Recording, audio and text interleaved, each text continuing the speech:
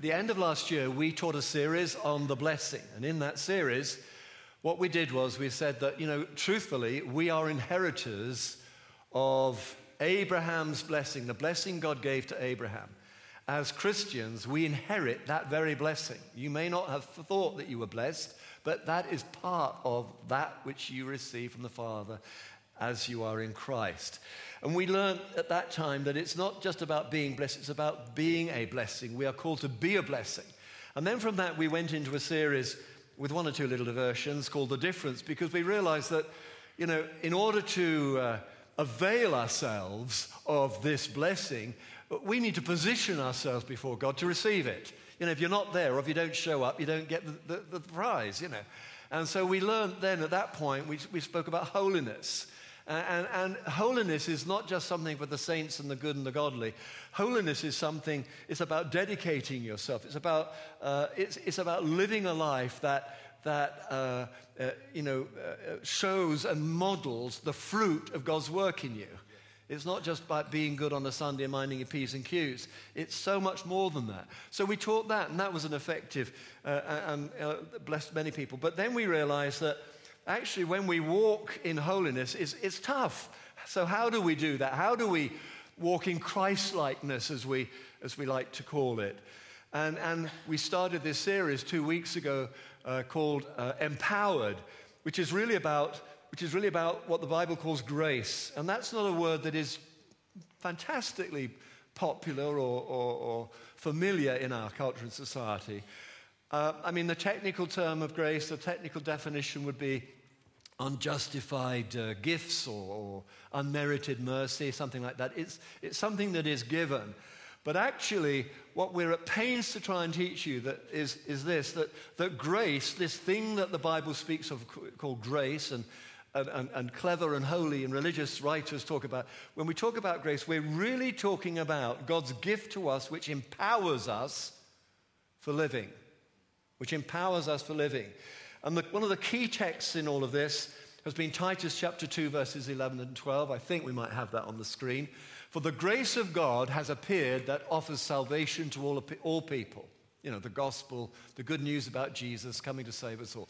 It teaches us to say no to ungodliness and worldly passions, and to live self-controlled, upright, and godly lives in this present age.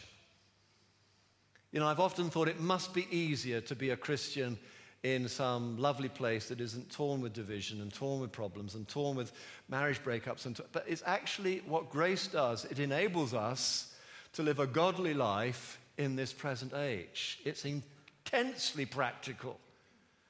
And so we've been trying to understand that. Mark launched the series, and Dennis picked up the baton last week. And today, I want to talk about growing in grace.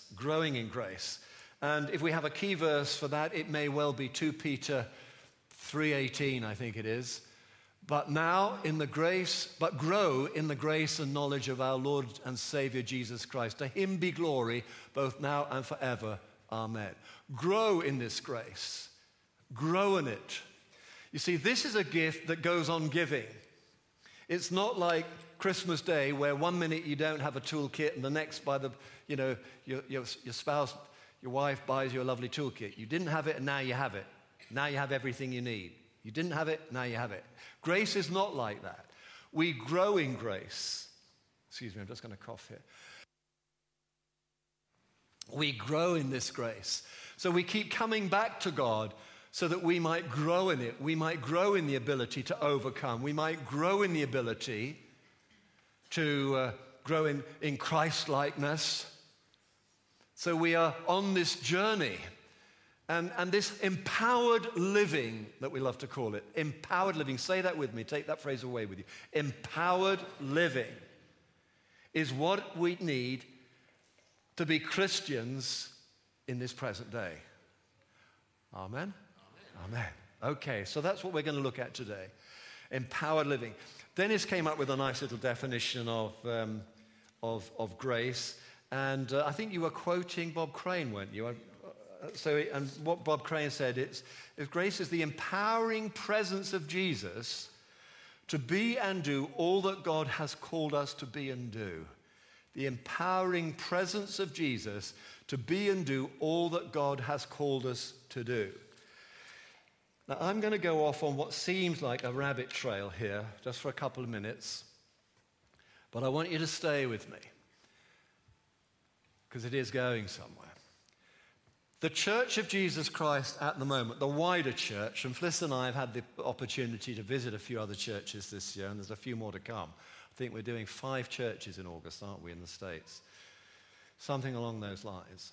There is a movement, and we're part of that movement, and we're enjoying that, where everybody who are on the cutting edge of Christianity in our worship talks about the presence of God, the presence of God, the presence of God. We hunger and thirst for the presence of God. Now, do not hear me wrong. I love the presence of God. In fact, my daughter and her husband wrote a song which has gone worldwide called I Love Your Presence. And I'm not going to argue with my daughter. I really am not, you know. I love your presence. You know, if you look on the internet, there's presence ministries this and presence ministry. We're all feasting and longing for the presence of God. And there is nothing wrong with that. In fact, when you came into church this morning, when you came into this building, and we've had this story many, many times, and the truth of the matter is, as those of you who have been next door will already tell you, when you go in there, there is something about that place. There is something about this place. People who would not say they're followers of Jesus come into this place, and they often say, what is this place? It seems incredibly peaceful here. And then if they're feeling brave, and maybe that happened to you this morning, they'll come into the worship, or maybe they'll just sit out there and enjoy a coffee and a donut, but they'll come through into the worship, and very often one of the common responses is they start weeping. I'm not going to ask for a show of hands. This has happened countless times. And they're rather disconcerted by that. And sometimes that actually freaks people out because what is the matter with me? I can't stop crying when that worship, that music starts, that community singing. I can't stop weeping. Now, what we say to them gently and carefully is it's the presence of God.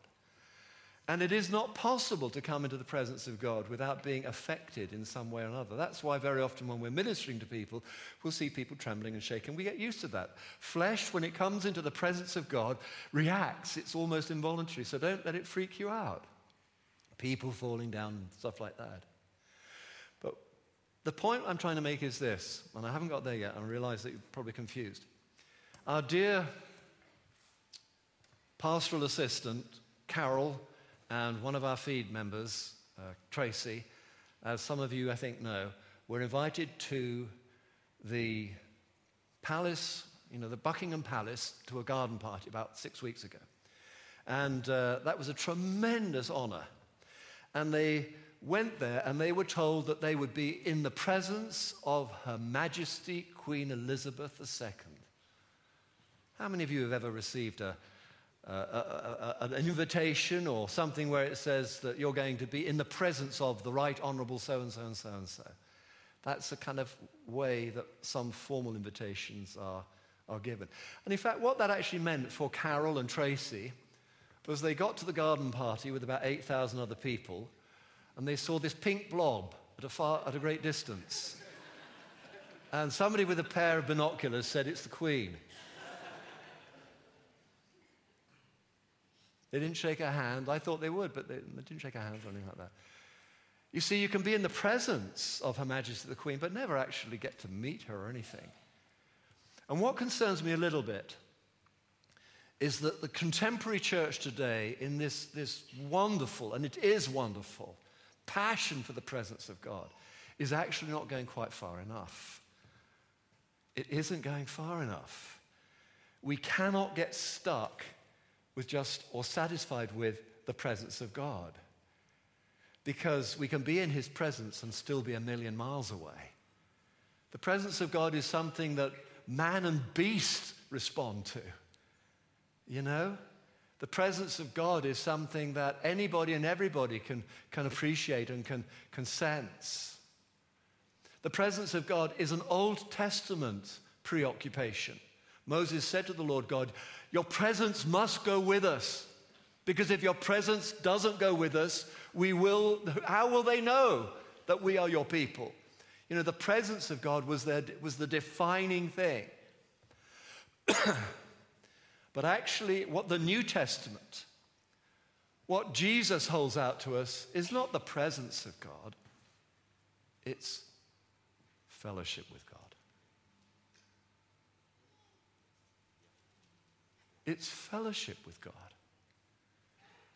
We're not stuck behind a pillar, 1,000 yards away from Her Majesty the Queen in the restricted view seats. In the presence of God, as a follower of Jesus, we have fellowship with God. And Ephesians tells us that actually we get to sit next to Jesus. So, folks, a word to the wise. As many of you go off to Bible camps and New Wine and also Survivor and all these other things, and as you think about this, celebrate and rejoice in the presence of God. It is a defining thing. I would not have it any other way. I love the presence of God. But don't stop there. Don't set up camp there. Don't make that your magnificent obsession, the presence of God, as some are doing in the Christian church. Press on into fellowship with God. Now, having said that, I have really laid the table so you will now understand, I hope, please God, what I'm about to say. Because what I'm about to say is the secret of growing in grace. It is actually not growing in grace so much as growing in Christ. And that's the key to empowered living. Growing in Christ. So what does growing Christ mean? Not too many surprises here, I'm afraid, but I'll do the best I can. It means we have fellowship with God. And how do we encourage that? And I just want to read again, just that thing, just because I want to really nail this to the mast so that you go away and understand. Just read that verse that I read at the end of the worship. This is from the New Living Translation, which I'm currently using in my devotions. I'm just sort of going on a little holiday from the NIV, and I'm using the New Living Translation and enjoying it a lot. So 1 John chapter 5, verse 20 says this, and we know that the Son of God has come. As Christians, as followers of Jesus, we believe the Christmas story, that God came down, Emmanuel, God with us. We know the Son of God has come, and he has given us understanding so that we can know the true God. We can truly know God. Whatever your background, whether you came from a church family, whatever your gender, whatever your sexual preference, whatever your color of your skin, whatever, we can know God. And now it says we live in fellowship with the true God because we live in fellowship with his Son, Jesus Christ. Jesus is the key. If we have Jesus, we have a passport to eternity. A passport to eternity. He is the only true God, and he is eternal life. So how can we foster this relationship with Jesus? Well, fostering a fellowship with Jesus. First of all, forgiveness. Often this seems to come at the end of these kind of talks. I want to put it right up front. It doesn't matter how well you know your Bible or don't know your Bible. It doesn't matter how many hours you spend in prayer or don't spend in prayer. If you are harboring unforgiveness, you're in trouble. I'm going to say it again. Watch my lips. You are in trouble if you are fostering resentment and unforgiveness. You may be the victim. It may not have been your fault. You may have been victimized. You may have been sinned against. You may be longing for vindication. You may be sick and tired of seeing your ex-partner prospering and happy while you're struggling to raise the kids. Whatever. I don't mean to sound unhelpful or ungracious, and truly I am not unsympathetic or empathetic. But in terms of your eternal soul, I want to say this. Whatever. You need empowered living. You need the grace of forgiveness to forgive and to let go. We must understand that. Because otherwise we are standing in direct opposition to God. He's saying, I'm sending my Son, that whosoever believes in him should not perish but have everlasting life. I'm sending my Son that all may know forgiveness, all may press the reset button, all may begin again. But you're saying, nah, not that one, because well, I won't tell you because you're God. I'm not going to use the language. No, let it go. Seek God's forgiveness. Because you're saying, God, I like this forgiveness thing. Yeah, very good, but not that one. I fear for you. I fear for you. We have to begin by examining our hearts, and if we're holding any bitterness and resentment against anyone, some of you are even going to have to go home and think and pray about and wrestle with this and probably get some sleepless nights, but probably going to have to get up and write a letter or drop an email to somebody saying, look, I just want you to know I forgive you. And don't make it an opportunity and say, but. I forgive you everything. But stop it.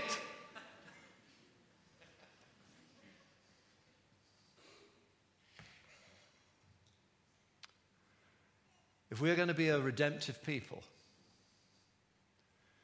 if we're going to make the difference and be the difference, if we're going to be blessed and be a blessing, if we're going to grow in grace and be an empowered people, we must be good news at the very core of our being. We must not judge, and we must forgive. We must forgive. The second thing, and these perhaps a little bit more familiar, devote yourselves to prayer, Colossians 4:2. I'm not going to major on this. We've done a major series on praying, but devote yourself to prayer in every which way you can. Yeah, there's no substitute, I don't think, for finding time to be with God. Now, when you do that, maybe it's on the train when other people are listening to their iPods or whatever, you may just stare out the window and as you go to work in the morning and pray. You may find a little space during your lunch hour to slip into some little Anglican chapel in the city and pray. Whatever. Pray, pray, pray. Pray for our leaders, our politicians. Pray for this nation. We need God's help and grace. Pray for the church leaders. Pray for one another. Pray for your families. Pray for those things that are concerning you. That meeting that afternoon, that difficult conversation you're expected to have with the headmistress of the school because your son's playing up. Whatever. Pray for all of those things. 1 Peter encourages and says, bring all your cares and concerns before God because he cares for you. Don't say, oh, you're far too busy. God's busy in Nice or God's busy in Turkey. He's not going to be bothered. I had a friend from my car club email me yesterday and said, please, it's very, very, it's kind of a personal thing. I can't say too much. But basically, he emailed me privately and just said, Chris, will you pray, please, for my sister-in-law? And he thought that it would help if I prayed. Well, I was delighted to pray, and I wrote out a prayer for him and all the rest of it. But you pray. It's your prayers he covers. It's your prayers. He loves the prayers of the high and mighty, but he covets your prayers. And they may not be very clever, and they may not be very verbose, and they may not sound very religious, and you may think, well, God's not going to listen to that. Do it. Pray in all circumstances because he loves you. And that's what fellowship with Jesus is about. You would share your heart with your best friend. You would share your heart with your spouse. Why not your Savior? Come on now, church. Come on. Thirdly, again, no prizes for this. Devote yourselves. Let his word dwell in you richly, Colossians 3:16 and many other verses. Spend time in the Word of God. If you're struggling with that, get a little daily Bible thing. We have a wonderful app on a wonderful facility. What do you call it? It's on our app, isn't it?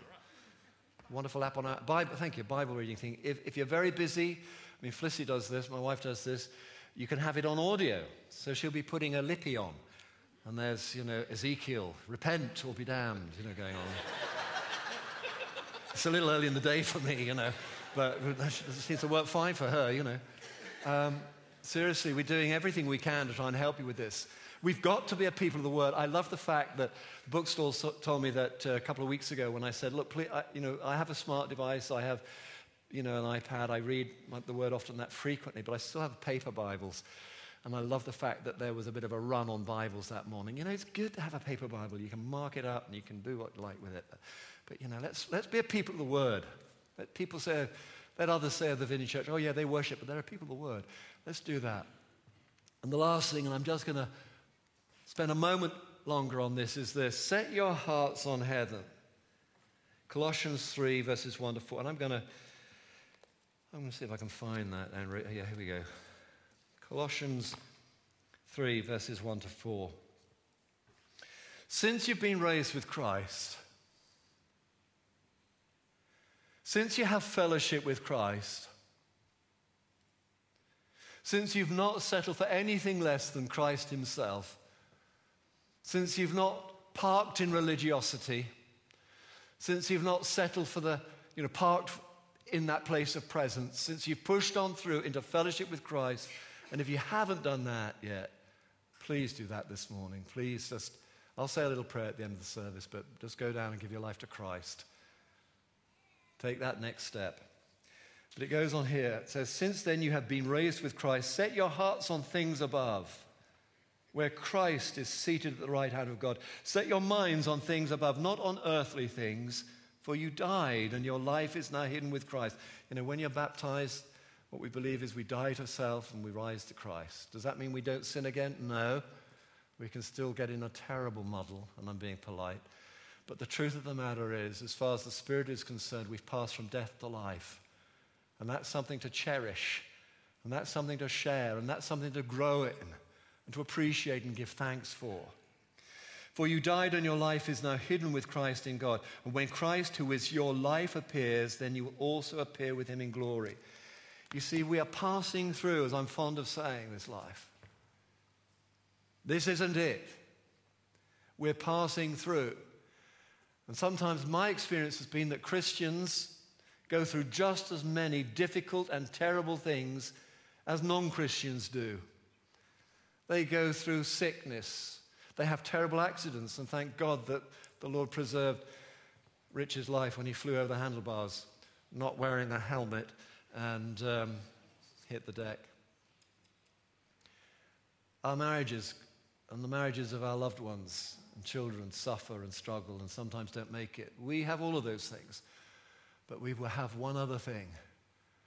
We have the presence and fellowship of a loving Savior who reminds us that although this life, this world seems to be all-consuming, in fact, we're just passing through.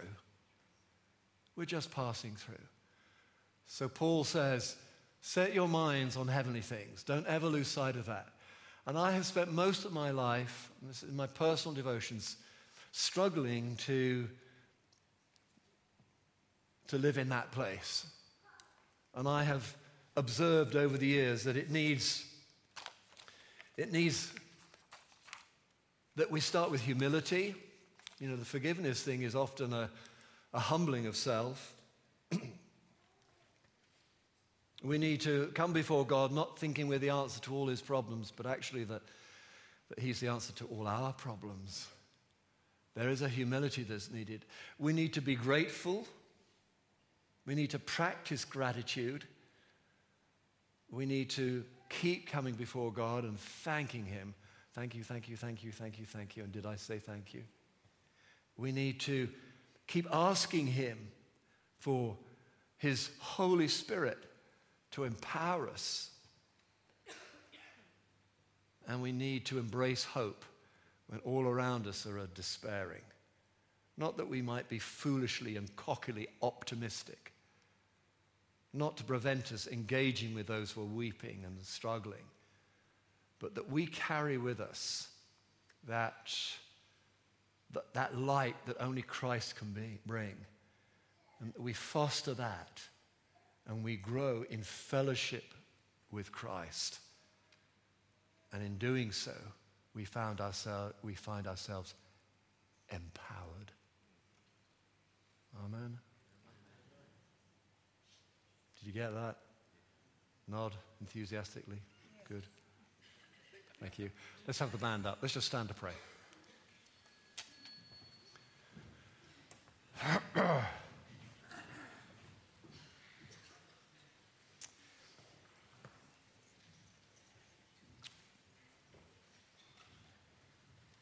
Thank you, Lord God, that grace is more than a ticket to salvation. It's a passport for living.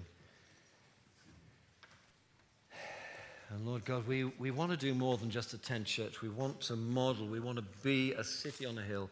We want to be a community of ordinary people with ordinary struggles and difficulties, but a people that are nonetheless growing in Christ in a way that is thoroughly redemptive and thoroughly authentic.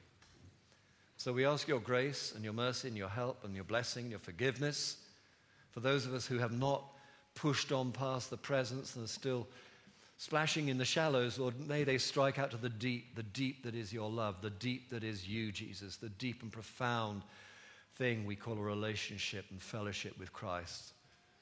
Lord God, in order to qualify, all we need to do is come in humility and gratitude and say, Lord, forgive us, cleanse us, and fill us.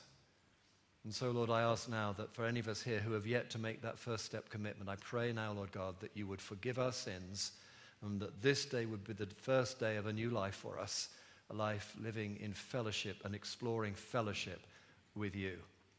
And so bless us as we seek to be the community of people you want us to be, and we ask it all in Jesus' name and for his glory. And everyone said, Amen.